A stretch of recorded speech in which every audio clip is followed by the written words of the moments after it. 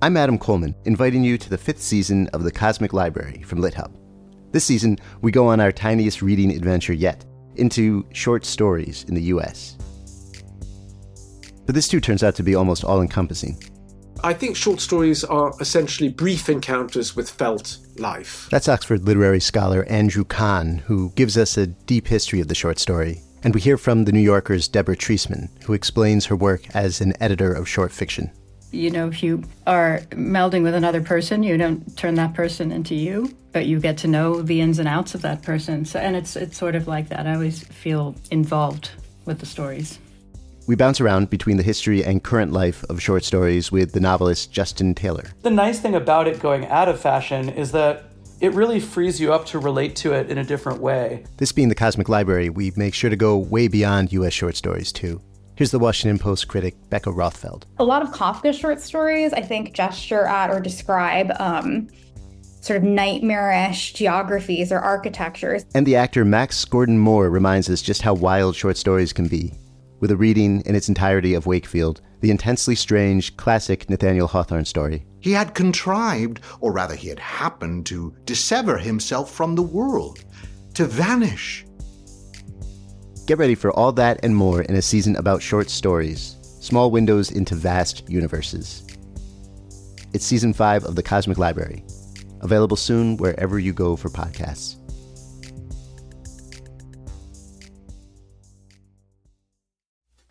Welcome to the Maris Review. I am so honored to have this guest with me today as a long time fan.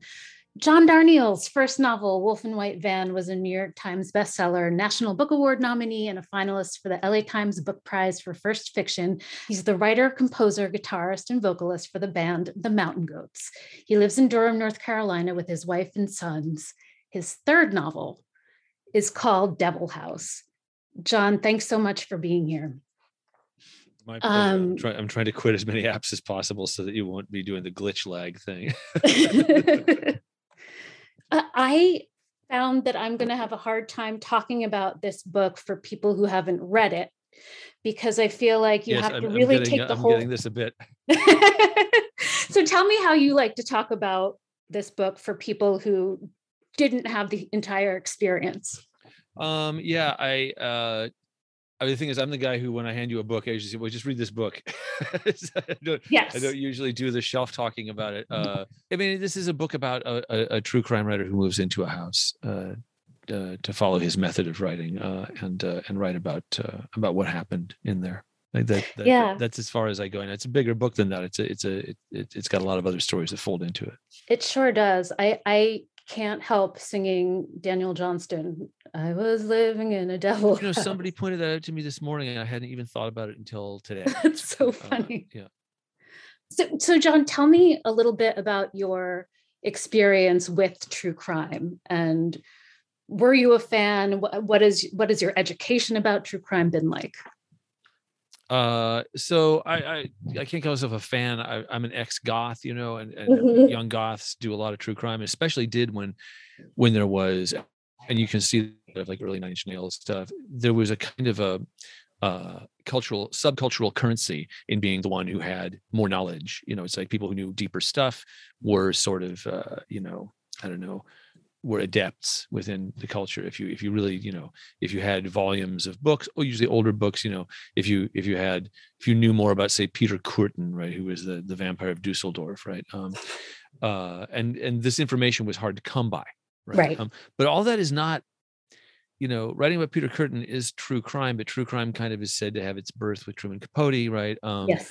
I don't know that that's really true, because there were a lot of books about murders before that, and Truman Capote is that's the point at which we assign it, but that's a very modern thing to do, is go, oh, well, it was born in the 20th century, actually. Sure, yeah. Didn't exist beforehand.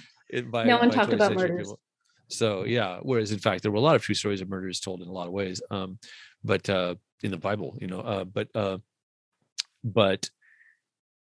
but I always sort of I engaged at the level that goths do, where you want to know about this stuff. You need to know, and this is pre-internet, so even knowing about John Wayne Gacy at all was knowing something, right?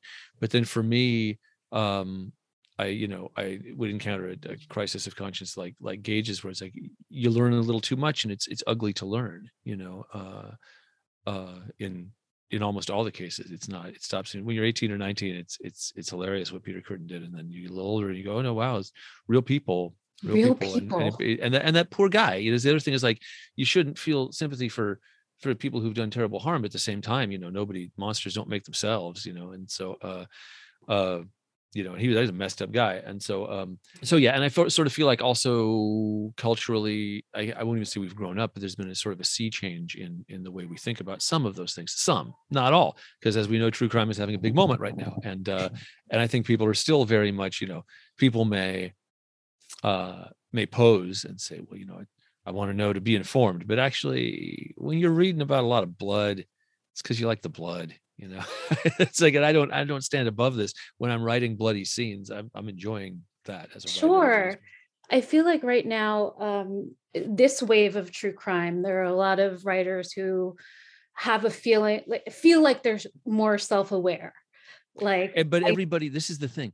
Everybody always feels like they're more self-aware, and that's just narcissism, right? And it is an ongoing narcissism. Everybody in the 80s thought they were arrived at the end of history, and everybody right now feels like they've arrived at a great position of moral and ethical superiority. And I hope that we have grown. I hope that we actually are doing better than generations before us. But I mean, everybody really thinks that they're sort of super clued in. And ask people who were around for the Satanic Panic how clued in they were. Yeah, Engage has this running. The job of a true crime writer is blah blah blah blah blah. Or what I have to do. I think he's right. What he does is different, but I think he does have a pretty good view of what true crime writers are supposed to do. About the sort of the requirements of the genre. After a long day, I just want to curl up on the couch and get lost in a gripping story with characters I can love and hate. Is that too much to ask? Nope. Thanks to Sundance Now, I will always have something to watch that's binge-worthy and that I can be obsessed with. Sundance Now is an ad-free streaming service created by AMC Networks for people who obsess over riveting storytelling and fresh perspectives. Sundance Now has original prestige dramas, international thrillers, and bone-chilling true crime shows. Every show is a sleek production with sexy lead characters. They've got shows like the hit British series, A Discovery of Witches. It's the perfect mix of period drama, romance, and edge-of-your-seat thriller. Seasons 1 and 2 are streaming now, and season 3, the final season, is streaming January 8th. You can stream Sundance Now on all your favorite devices as low as $4.99 a month. Just download the app or watch online and discover exclusive shows from around the world instantly. I found my next TV obsession on Sundance Now, and you will too. Try Sundance Now for free for 30 days by going to sundancenow.com and use promo code MarisReview. That's sundancenow.com, code MarisReview, for 30 days of free streaming. sundancenow.com, code MarisReview. Tell me a little bit about storytelling in general and how, especially things that revolve around rumors and especially things pre-internet, it's kind of like a game of telephone, how we create the stories that we want to believe. Yeah. I mean, I think I use that metaphor in the at some point. I think so. I had a shtick about this in college, right? That and I think I was right. That what storytelling of any sort is, and this includes how we describe our daily reality, is an attempt to impose order on chaos, right? That there isn't a story, right? Now, I don't know that I entirely agree with myself about that anymore, but I think I'm probably right whether I agree with it or not. Yeah, I think that's that when you tell the story of your life, you want it to have a narrative heft, and you try and put that, and you see people doing this in so many spheres, and I mean, I think it's a fool's errand. I think, but at the same time, it's something we need to do. There's a very deep human need for that, to be telling a good story, to have an arc, to have and some very classical arcs. You want darkest before dawn moment. You want it to be ending in a better place than it started. You want it to have meaning. All those things are super vital. I think Jung talks about this stuff, and I think they're vital and valid, and I think like sort of the very human battle dating back to the earliest, extant stories, Pindar and Homer and stuff like that are an attempt to say, well, this was the story of this person's life. This was and those stories are all true, but we also know there's many ways to tell them. Right. And any given story you live through, you learn over time, like, well, that story seemed this way when I was going through it, and I seemed like the hero to myself then, and now I look like the villain to myself in knowing what I know now. I think all of us have dozens such stories, and so I think that in the end they are an attempt to impose order, even though linear time does exist, right? Like your story does start when you're born, right? That's the beginning, and so many novels, especially from the 19th century and early 20th century, always start right there. They feel like they have to account for those early days, right? And I actually feel some of that pressure that you sort of want. I want the ground to be established. I don't want the character to just land without having sort of accounted for his origins. Yeah, a classic struggle for novelists and writers of all kinds. Like, that's the thing. Stories assert ideas about origins and ideas about growth and stuff, which are all ideologically fairly fraught questions. They're not asked and answered, and narrative sort of demands that you posit a number of things that you do just by reading. Right? You don't have to consent. You just your reading is the consent, right? Which that figures actually into true crime stuff. Like, what do you agree to go through if you're going to read stories like these? So what do you agree to sort of subject other people to by hearing the story, right? And we certainly, as readers, also or listeners, want to hear a compelling story, obviously. Yes. But there's so many people, Blake Butler, a lot of people working with those demands that a reader has. Like, what if I don't satisfy your story? What if in his book, the one, was it like 100 million? I can't even remember what the number exactly was. What if I over satisfy your desire for the story? What if I glut your desire for the story? There's a lot of play you could do with that in the post. And you do play a lot, particularly in section 3 of the book, which is Gage's trying to recreate what was going on in the Devil House. Yes, yeah. Trying to. That's his method, right? Is to inhabit the space, right? And so you go into detail. You give us everything. I get granular. Yeah. You get granular. Tell me about. I was thinking about the Satanic Panic and how it's so much easier it's like an Occam's razor situation, right? Like, I can't explain this in any other way, so they must have been trying to sacrifice something to the devil. Yeah. That was Satan was everywhere in those years, and you could really, I mean, there's a book called We Believe the Children. It's this sociological book.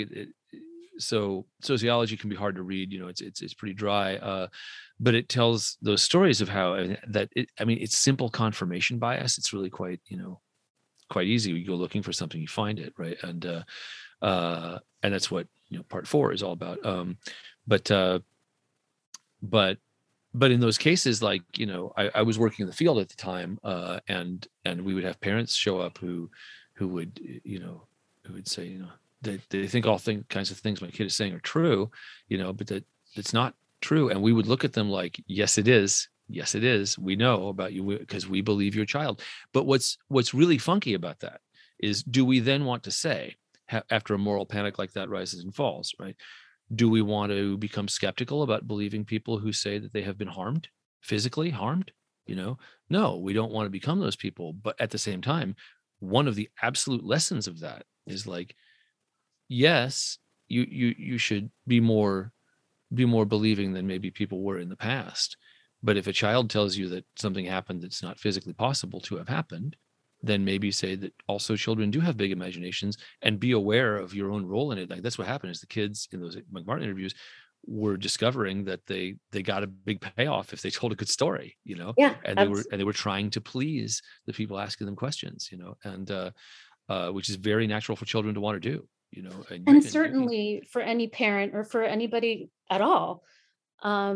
Well, I could go out there right now and get these children to confess to me, let's talk to because them. they like me. So if they thought telling Dad I killed somebody will make Dad happy, they'll tell me, right? I wouldn't even have to be at all mean about it. I'd say, hey guys, I heard you killed somebody, and I think this is awesome. Tell me all about it. I know, one of them would be like, yeah, I got the story for you right here. So,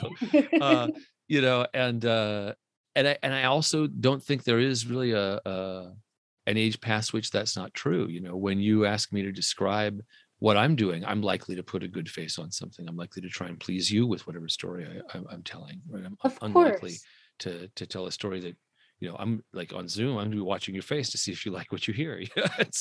I'll be correcting myself on the fly as I go, right? And so, and all that goes into those questions. But the thing is that's interesting to me as a person who always has something of a moral position when I'm writing, and it's not moralism, but I think that's sort of who I am, is to be looking for what are the moral questions in play. I'm looking at who gets hurt along the way, who what are the costs of something. And I think about this with every story I want to tell, is like, and I think some of that does tie into the fact that, when I was a younger songwriter, most young men, when they're writing songs, I can't say most, but a bunch of us, right, romanticize as sort of a hard narrator, a guy who, is kind of callous or whatever, and then you write a song and people tell you how much they relate to it, and you go, oh, well, no, you weren't. You weren't meant You're not supposed to like that guy, right? You're supposed to find the story entertaining and maybe like that guy for 3 minutes, but then afterwards you're supposed to assume you don't want to be that guy, right? And then you have somebody come up to you and tell you how strongly they relate to every song on the Tallahassee album. Oh no, if that's your marriage, you're in a bad marriage. It's a marriage, you should go to therapy about that marriage. I mean, definitely Alcoholics Anonymous, you should go there, but you have the experience several times, and it does raise questions about, the responsibility of stories that you tell, it also, you don't want it to have you land at some moralistic place where you then start writing trollop novels. I mean, obviously, sure. I have nothing against trollop either, but I'm not writing, Victorian morality tales. And I do think books and songs are more interesting when they're open-ended, right? Since you brought it up, yes, I have watched some TikTok videos. Yeah, how were they? Mind-boggling. Yeah, I haven't watched that many of them. I sort of don't feel it's my place to do so. They are taking your story and running with it in different directions. That's what's great. I mean, that's what storytelling is, and that's the nature of, I mean, it's interesting. Post copyright, the way people talk about stories and stuff is very weird. That when in fact, one of the reasons that I like medieval literature so much is that medieval writers, the first thing and the last thing and the middle thing that they always want to be telling you, I didn't make this up. I'm not just making up a story for you. I got this from Dante. I got this from an Italian writer whose name I don't remember. This story has been around forever, and I'm just passing it along. Chaucer does it the entire time, right? All the old writers did this. And why did they do this? Well, one, it's a formality of what they were doing. But also it was kind of considered gauche to make up your own stuff back in the day. It was considered, how could your story be any good? You got to be telling a story that stood the test of time, and those stories are the good stories. I tend to agree with that. I think the cult of originality that arises in the wake of industrial capitalism, has it has a reason that it wants you to think that the original thing is the good thing, is the distillation. Whereas, like, actually, if the original one's the good one, then how come your first idea often isn't your best idea, right? We think of it as in creativity, your first thought, best thought, that's even a thing in improvisation, But actually, do we not get better at the things we do as we grow? Usually, right? I mean, I can think of about a million things that the first time I did it, I was not the best at it. And then cooking, think about cooking. Your first efforts in cooking are poor. Right? Almost invariably. And over time in the kitchen, you become a better cook. I've been cooking for 30 years now. I'm pretty good, right? But I wouldn't want to eat the stuff I was cooking 30 years ago. And this is true with so many things, but in creativity, we have these weird ideas about originality. I forget how I got, that's one of my, I mean, well, pretty excited about. Twitter is very much like that, where I feel like TikTok is what we were talking about. Yes. Yeah, where they're taking the stories and running with them, and that's like sort of it's a great and beautiful thing. And people ask me, so what do you think if somebody does this with your story? It's great. It's fantastic. But then also people get obsessed with what a person meant by something, and that's where I check out when they say, is the character in this song X or Y? Tell me who this is. Tell me what kind of person they are. Tell me their gender. And I'm like, I have avoided gendered pronouns in my writing almost my entire career, right? Writing books actually cements them in a way that you're free in songs. If you're singing the first and second person, I don't have to say anything. The song could be about any number of gender expressions you could name. And I've always cherished that in songwriting, that I don't have to nail anything down like that. I don't have to be writing about anybody in particular. And then the song can belong to whoever. Then the song gets to be free, right? In a way that books generally can't. And then anything on film or in TV really can't. No, it absolutely gets shrunk. And in a song, in a poem, you have this limitless freedom of person, of first and second person, or third plural, right? That allows you to sort of not duck that question, but expand it, but allow it really the freedom of play, the space of play, right? But then people have this need where they will ask you, like, what is this person? Tell me about this person. And I want to say, you tell me about this person. What are you doing with it is what's more interesting to me. This is I promised myself I wouldn't bring this up, but a memory I have of a Mountain Goat show in about 2012. Oh, I remember that show. Yeah. Yeah. The one that you did. There was a couple in front of me really bumping and grinding.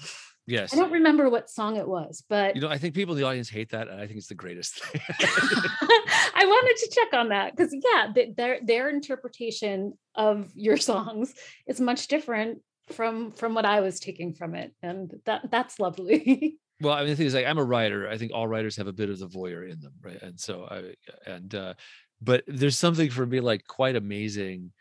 I see a whole story if you look out there, and then just some couple just sucking face to the song.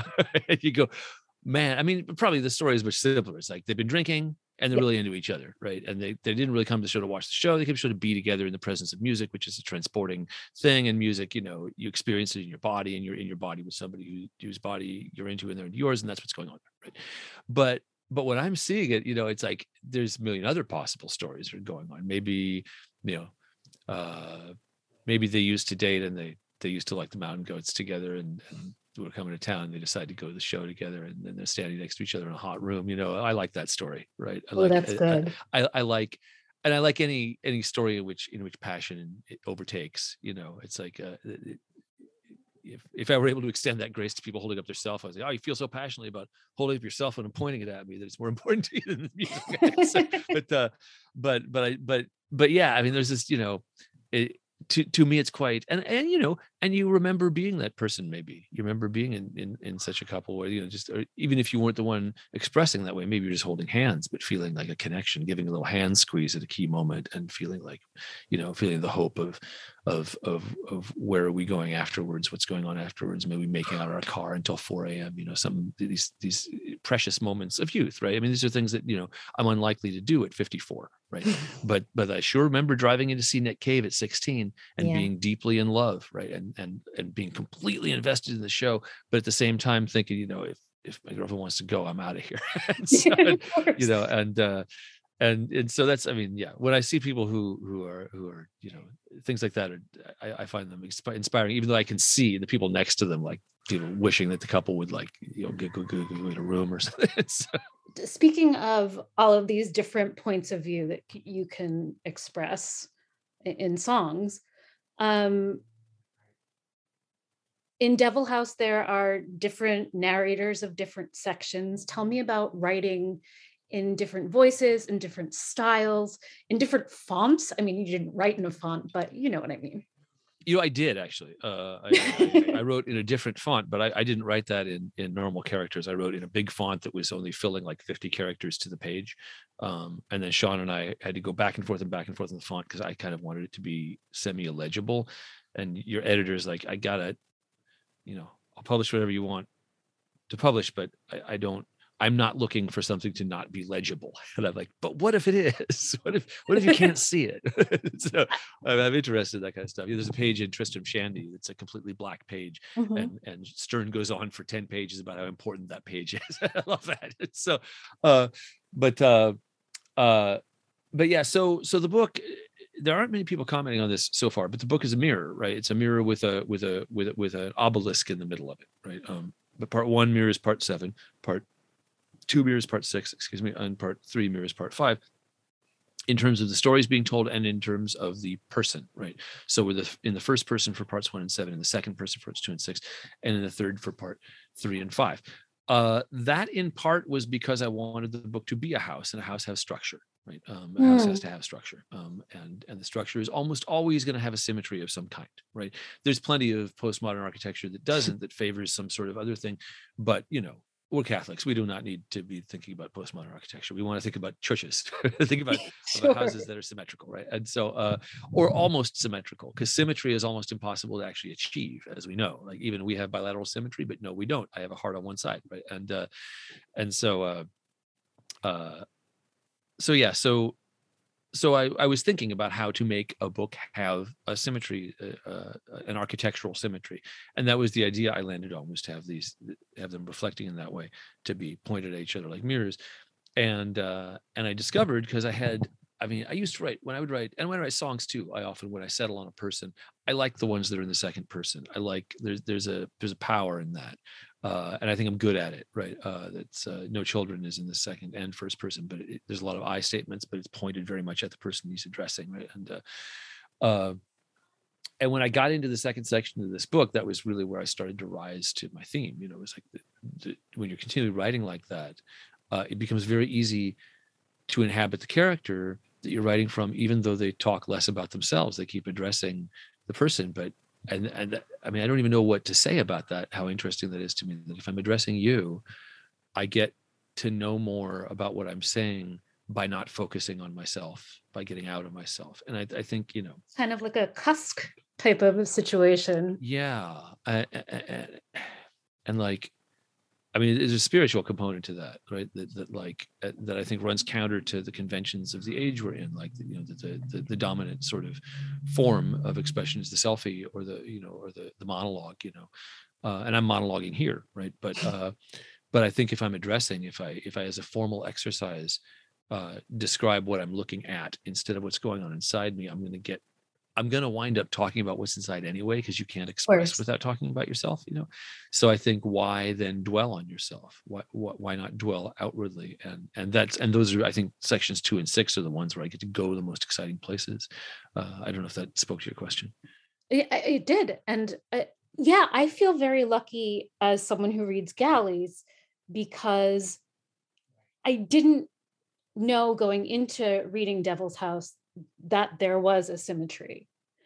And so it dawned on me a little by little after the fact what you were doing. And that is something that I wish we could save a little more for other readers. And yet it's impossible. You can cut that out if you want. You can. No, I want to talk about it. I want to talk about it because it's such an important part of the book. And I think it would guide readers towards like what they should be looking out for. Yeah.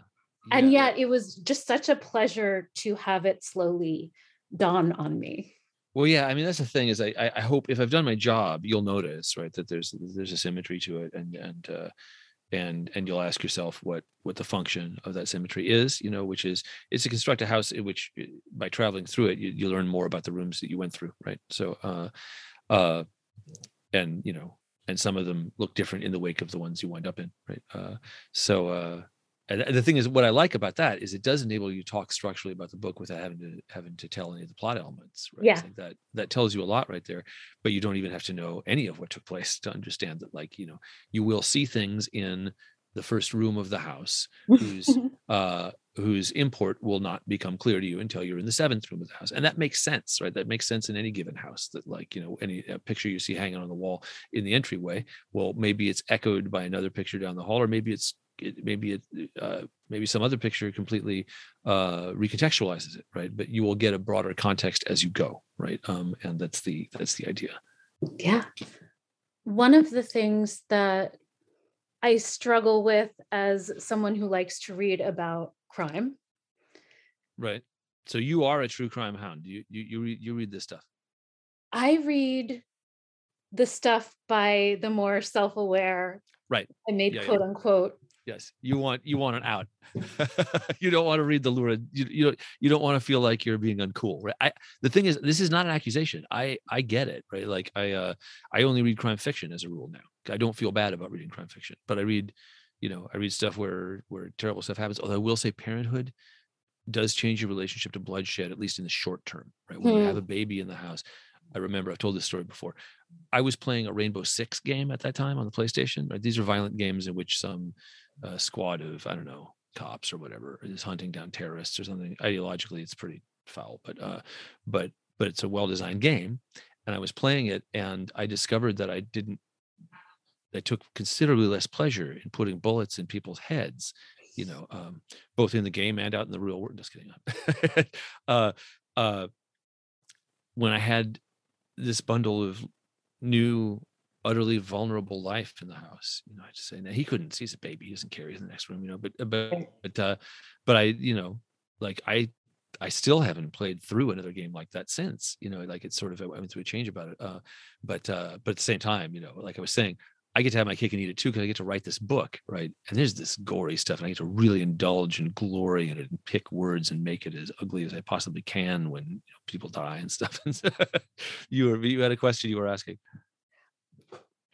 What was the question I was asking? You said, as a true crime reader, and then I probably interrupted. Oh.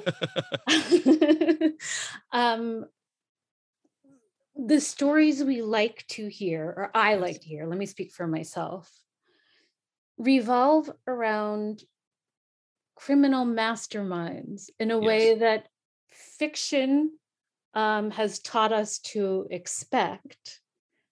And yet, how rarely do we actually see someone like Hannibal Lecter style plotting out a whole game? Yeah, no, there are those. The thing is, like, I haven't watched any of this stuff because, like I said, I don't really engage anymore. But there's some show, I think it's called Mindhunter. Is that right? Mm-hmm. Right. And I think they had an Edmund Emil Kemper arc, right? Does that ring any bells? Yes. So in my days of reading about true crime, Kemper was one of the guys you read about. He had like a 200 IQ, very intelligent dude, right? And also completely psychotic, right? Although not, psychotic is a weird word, but like violently psychotic, but capable of holding on and talking at great length about, his own pathology and so forth. And he sort of scratches that itch for some people. For the most part, if you act on the desire to kill, given what we know about your chances of getting away with it, already you've told me a lot about your intelligence, right? That your intelligence has already been sublimated to some baser urge that you can't control, right? And well, now, what function intelligence actually occupies in getting us to tamp down our urges, that's not a settled question as far as I'm concerned. But at the same time, is like, there's what movie is it? Is it Dog Day Afternoon? Where somebody says, taking hostages is the dumbest crime. No, kidnapping is the dumbest crime, because there is no way out of kidnapping. Right? When you kidnap, you absolutely can't get out of it. It's just the stupidest crime to engage in. Right? So you can't have a mastermind kidnapper, because you can't. There's no good way out. Right? It never works. But the idea of the mastermind criminal, I think this wish fulfillment, right, is like, because there's probably some stuff you would like to do in your life, that this thing that stands between you and doing it is that you're going to get caught, right? In all of our lives, I'm certain that's true. It's like, we don't, hopefully, whatever it is actually fairly benign. It's like, hopefully you don't actually want to get it with murder. But there's plenty of stuff that I'm sure you wouldn't be terribly proud for people to know you'd like to do, if only you could get away with it. Right? And I do think it's also a really attractive story in terms of so much violence is random. Yeah. Yeah. And this is what we were talking about at the beginning, is like random violence. There was a post-punk band in the 80s called Sister Ray who had an album called Random Violence. It's a great album title. But then they didn't really spike the landing with the chorus of the song. it's random violence and it's very intense. It's really great. They're right, but it's Amazing. but that's the thing, is like the threat of the random is what's really scary, right? It also is the it has very few narrative possibilities. If you tell a story in which random things happen, people will say, you didn't really tell me a story. You just told me, you just sketched a bunch of random occurrences, right? So yeah, but the mastermind criminal is am I using the word panacea right? It's a security blanket, right? If the criminal has a plan, right? Well, the plan probably excludes me to begin with, or whatever it is, it has meaning, so even if he murdered all these people, it has meaning, whereas in most parts, it's actually, the meaning is going to be a lot less comforting. It's going to mean there was a pathology that was unfixable, that dates back to early childhood, and that he couldn't help himself and probably wanted to, didn't actually take that much pleasure in these acts, or if it was pleasure, it's a pleasure that was followed by, absolutely convulsive shame and ugly stories that don't satisfy, and that we can't even paint any answers to because we can't control the variables, right? Then those are why we have our mastermind criminals, is like they tell a much more comforting story. Absolutely. And then we don't have to look at structural problems. Yeah. Well, and the thing is, even if we do, you're the Samuel Beckett line I'm always quoting, you're on Earth, there's no cure for that. We can fix all the structural problems, but this will not fix human pathology. It still, hopefully it would lighten the burden on enough people to reduce the overall amount of suffering, but suffering is not a problem we're going to cure. Right. Tell me a little bit more about Arthurian legend. So I read a book called Mort d'Arthur that I bought at this lets me put a pin in that you wanted to talk about books, and I love nothing better than talking about books, so let's not finish this without talking about books. But one of the things that I get to do as a guy who lives on tours, I get to go to bookstores, right? Book tour even makes it worse, right? Because then I get to go to bookstores and be in them like every day, and I come home with like books that I now, since I began writing novels, I now have more books than I will ever finish, ever. I will go to my grave not having finished a third of the books I own, and I'm going to keep buying books. I will never stop. No one can. God can stop me, but no one else can stop. But I bought a book in Edinburgh. Have you been to Edinburgh, Scotland? No. This is a used book lover's paradise. It is like the used bookstores in Edinburgh, and it's like raining there half the time. So you duck in out of the horrible rain into the warm world of the books, And there's some fellow who's run the bookstore for 20 or 30 years in a big old white beard, reading a book himself behind the counter, and you're surrounded by secondhand books that are different from the ones you're going to see in America, just because most of them were printed abroad, right? And there'll still be some from all around the world. As in any used bookstore, you get this variety, but so there's a bunch of old books, and I bought Malory's Mort d'Arthur. I was curious about it. I always loved Chaucer, but I hadn't actually engaged the Arthurians at all. Well, Malory's Mort d'Arthur is a fascinating and amazing book. And it is a very emotional book, which is kind of unusual for its age, but it is sort of attempting to codify and get all the Arthurian legends in one volume from beginning to end, and they do the narrative arc of the quest that then resolves in the quest for the Grail. Right, when they grow up, they stop doing deeds of daring do, and then they seek the Grail. And I read that book. It was a book that I owned for at least 5 or 6 years. And this is one of my favorite things with books, right? A book sits on the shelf in my house for a long time, waiting for its turn. Some of them, as I say, will never get their turn, but they'll get a turn with somebody else down the line, right? Maybe I'm just a conduit along the way for this book. The book I'm reading right now, E.T.A. Hoffman. I don't know when I got this book. I just found it while I was cleaning the office. It's got a $5.99 or maybe $15.99 price tag, but it doesn't say the bookstore. I'm not sure when and where I bought it. Maybe on Book Tour. And it's been sitting waiting for its turn. And then I happened to read Mary Shelley earlier this month. And then I was like, well, I want to stay in the 19th century. And Hoffman, I think, is actually earlier than that. Yeah, he's born, well, very, very early 19th century. But that was the one I could find, because most of what I have is either earlier or later. So anyway, but I bought Mort d'Arthur in Scotland, and then it sat around waiting its turn for a number of years. And it was one of those books that when I started to read it, half of me was like, how could you make this book wait so long when you like it so much? You've been sitting there not experiencing this pleasure. And I was like, well, no, that's because now you get to have it. It's like, it's even sweeter knowing that, when you wait for something. I don't know how true this is for everybody anymore.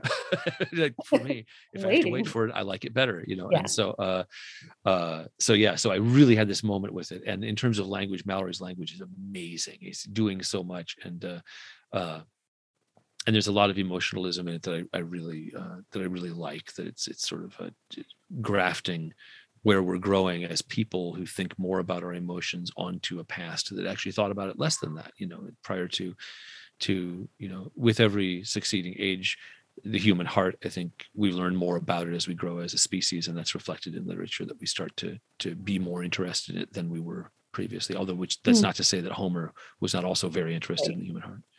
And before we go, yes, tell me about some books you've been reading. You just showed me the. I just did. I'm reading E.T.A. Hoffman, who's one of the earliest writers of weird stories. I don't know if you've read Hoffman.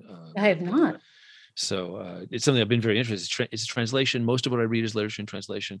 And I actually had a big thing on Twitter the other day where the translator talks about how he's taken a lot of liberties because we don't want from literature what Hoffman assumed his readers wanted. So he's been generous with the trimming. I'm cool with that. Most Americans are not. Americans have this idea that unless they're getting a literal translation, then they're not getting the real thing, right? Mm-hmm. The translation is a performance of a text, right? Sure. And making choices about leaving stuff out. That's part of what the translator does. You're never going to actually get there's a translation of the Bible, like Young's literal translation, where the guy tries to do a word-to-word concordance, but that's not going to express to you what it felt like to hear that stuff in those days, right? There's so many interesting, great questions that go into translation. So I'm reading Hoffman, and I am real curious about how much of Hoffman am I reading, and how much of who's R.J. Hollingdale, he's like, his main beat was translating Nietzsche, right? Well, then I already know a little something about you, yes, right, as a translator, and I don't think you can shake that if you've been living your life with Nietzsche. It's going to come through in your translations of the weird German stories of the 19th century. So I've been reading that. And I read Shelley's The Last Man, which I bought at the beginning of the pandemic. It's a plague story. It's considered her second best book, and it is very good. It's very 19th century, though. It assumes you have a lot of that. You want to spend a lot of time with these people, and it also, I struggle with the 19th century more than any other century, just because like the sort of societal norms that are assumed to be good. 18th century books are way more chaotic than 19th century books. And the 18th century is like utter chaos. And the 19th century really is imagining this order around everything that I really struggle to relate to. You know, especially as regards like fainting women and so forth, you know, like women don't get to do much in the 19th century books. Whereas in the 18th century, you might find some weird stuff popping out, you know, from time to time. There's just much more chaotic. But then the book I'm always pushing that I wanted everyone to read is Kin by Miljenko Jurgovic. I spent a lot of last year learning about Croatian literature, and I've only scratched the surface, but I read David Albahari and I read Dosad Drindic, who I've been reading for several years. Everybody should read Dosad Drindic from New Directions. And I read Igor Stiks, I don't know if I'm pronouncing it right, Stics. And I read this book by Jurgovic that Archipelago sent me called Kin, which is like 1,000 pages long. And the way that I got into it was like, I saw it, I was like, oh my God, you guys have sent me a big brick. Like I have time to read a giant brick of a book. And as soon as I said that, I was like, yeah, but what if you did read the book? What if you did that? What if you put everything else aside and said, I'm going to read the brick? And if I don't finish it this year, then I don't finish it this year. And well, I did. It's so good. Jergovic with an accent, with a acute over the C is his name, Jurgovic. And he is an absolute pleasure of a writer. And Croatian writers are incredibly generous insofar as they seem to know that they're going to be translated and that you probably don't know much about Croatia and about the history of the region, and or even where it is. Like you may or may not know that it's literally across a body of water from Italy. And so there's a strong Italian presence in Croatia and a strong Croatian presence in Italy. And he's that way. He's extraordinarily generous in welcoming you into the story of this region that has had a complicated and very sorrowful, many points, story. I mean, I guess every place can be said to have that, but it's the story of his family. It's called Kin. He's just tracing his family back and telling the entire long story of his family living in this place that becomes different places, like a lot of Eastern European places. Its borders become very different, and And it's a really great book. It's especially great if you do read Drindich and you know a lot about, about what was unique about Croatia during the Second World War and stuff. But it's an absolute. Like, I can't imagine anyone finishing this book and not going, I sure am glad I read Kin. Anything other than saying that, it's the greatest. So the best recommendation. John, thank you so much for your time. Oh, the pleasure was all mine. I'm sorry about what I want to say. I'm sorry is, like, if I seemed cranky when I got here, I probably was, because I was like having trouble with the Zoom link and everything. Of course, I'm sorry about that. No, but here's the thing: I'm a middle-aged man, right? And one of the things that happens is, like, you start to lose the ability to be uncranky when the crank sets in. It's like, you know what I mean? It's like, I think when you're younger, you're like, you're able to turn on a dime, and we notice this about older people when we're younger. It's like, oh yeah, no, he needs something to eat. Well, this was everything I had hoped it would be. And awesome. And Devil House is just such a wonder of a book. So thank you. Well, thank you so much. I really appreciate it. A pleasure to be here. Don't be a stranger. I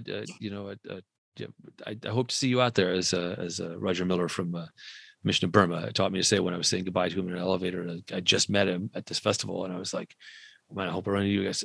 Well, I don't know if he said, yeah, I'll see you out there. I really like that. That's so lovely. It's good, right? Thank you so much. Thank you. I will see you again. Yes, indeed. Take care. Thank you for listening to the Maris Review, and check the show notes for the books we discussed on here today. And please subscribe wherever you get your podcasts.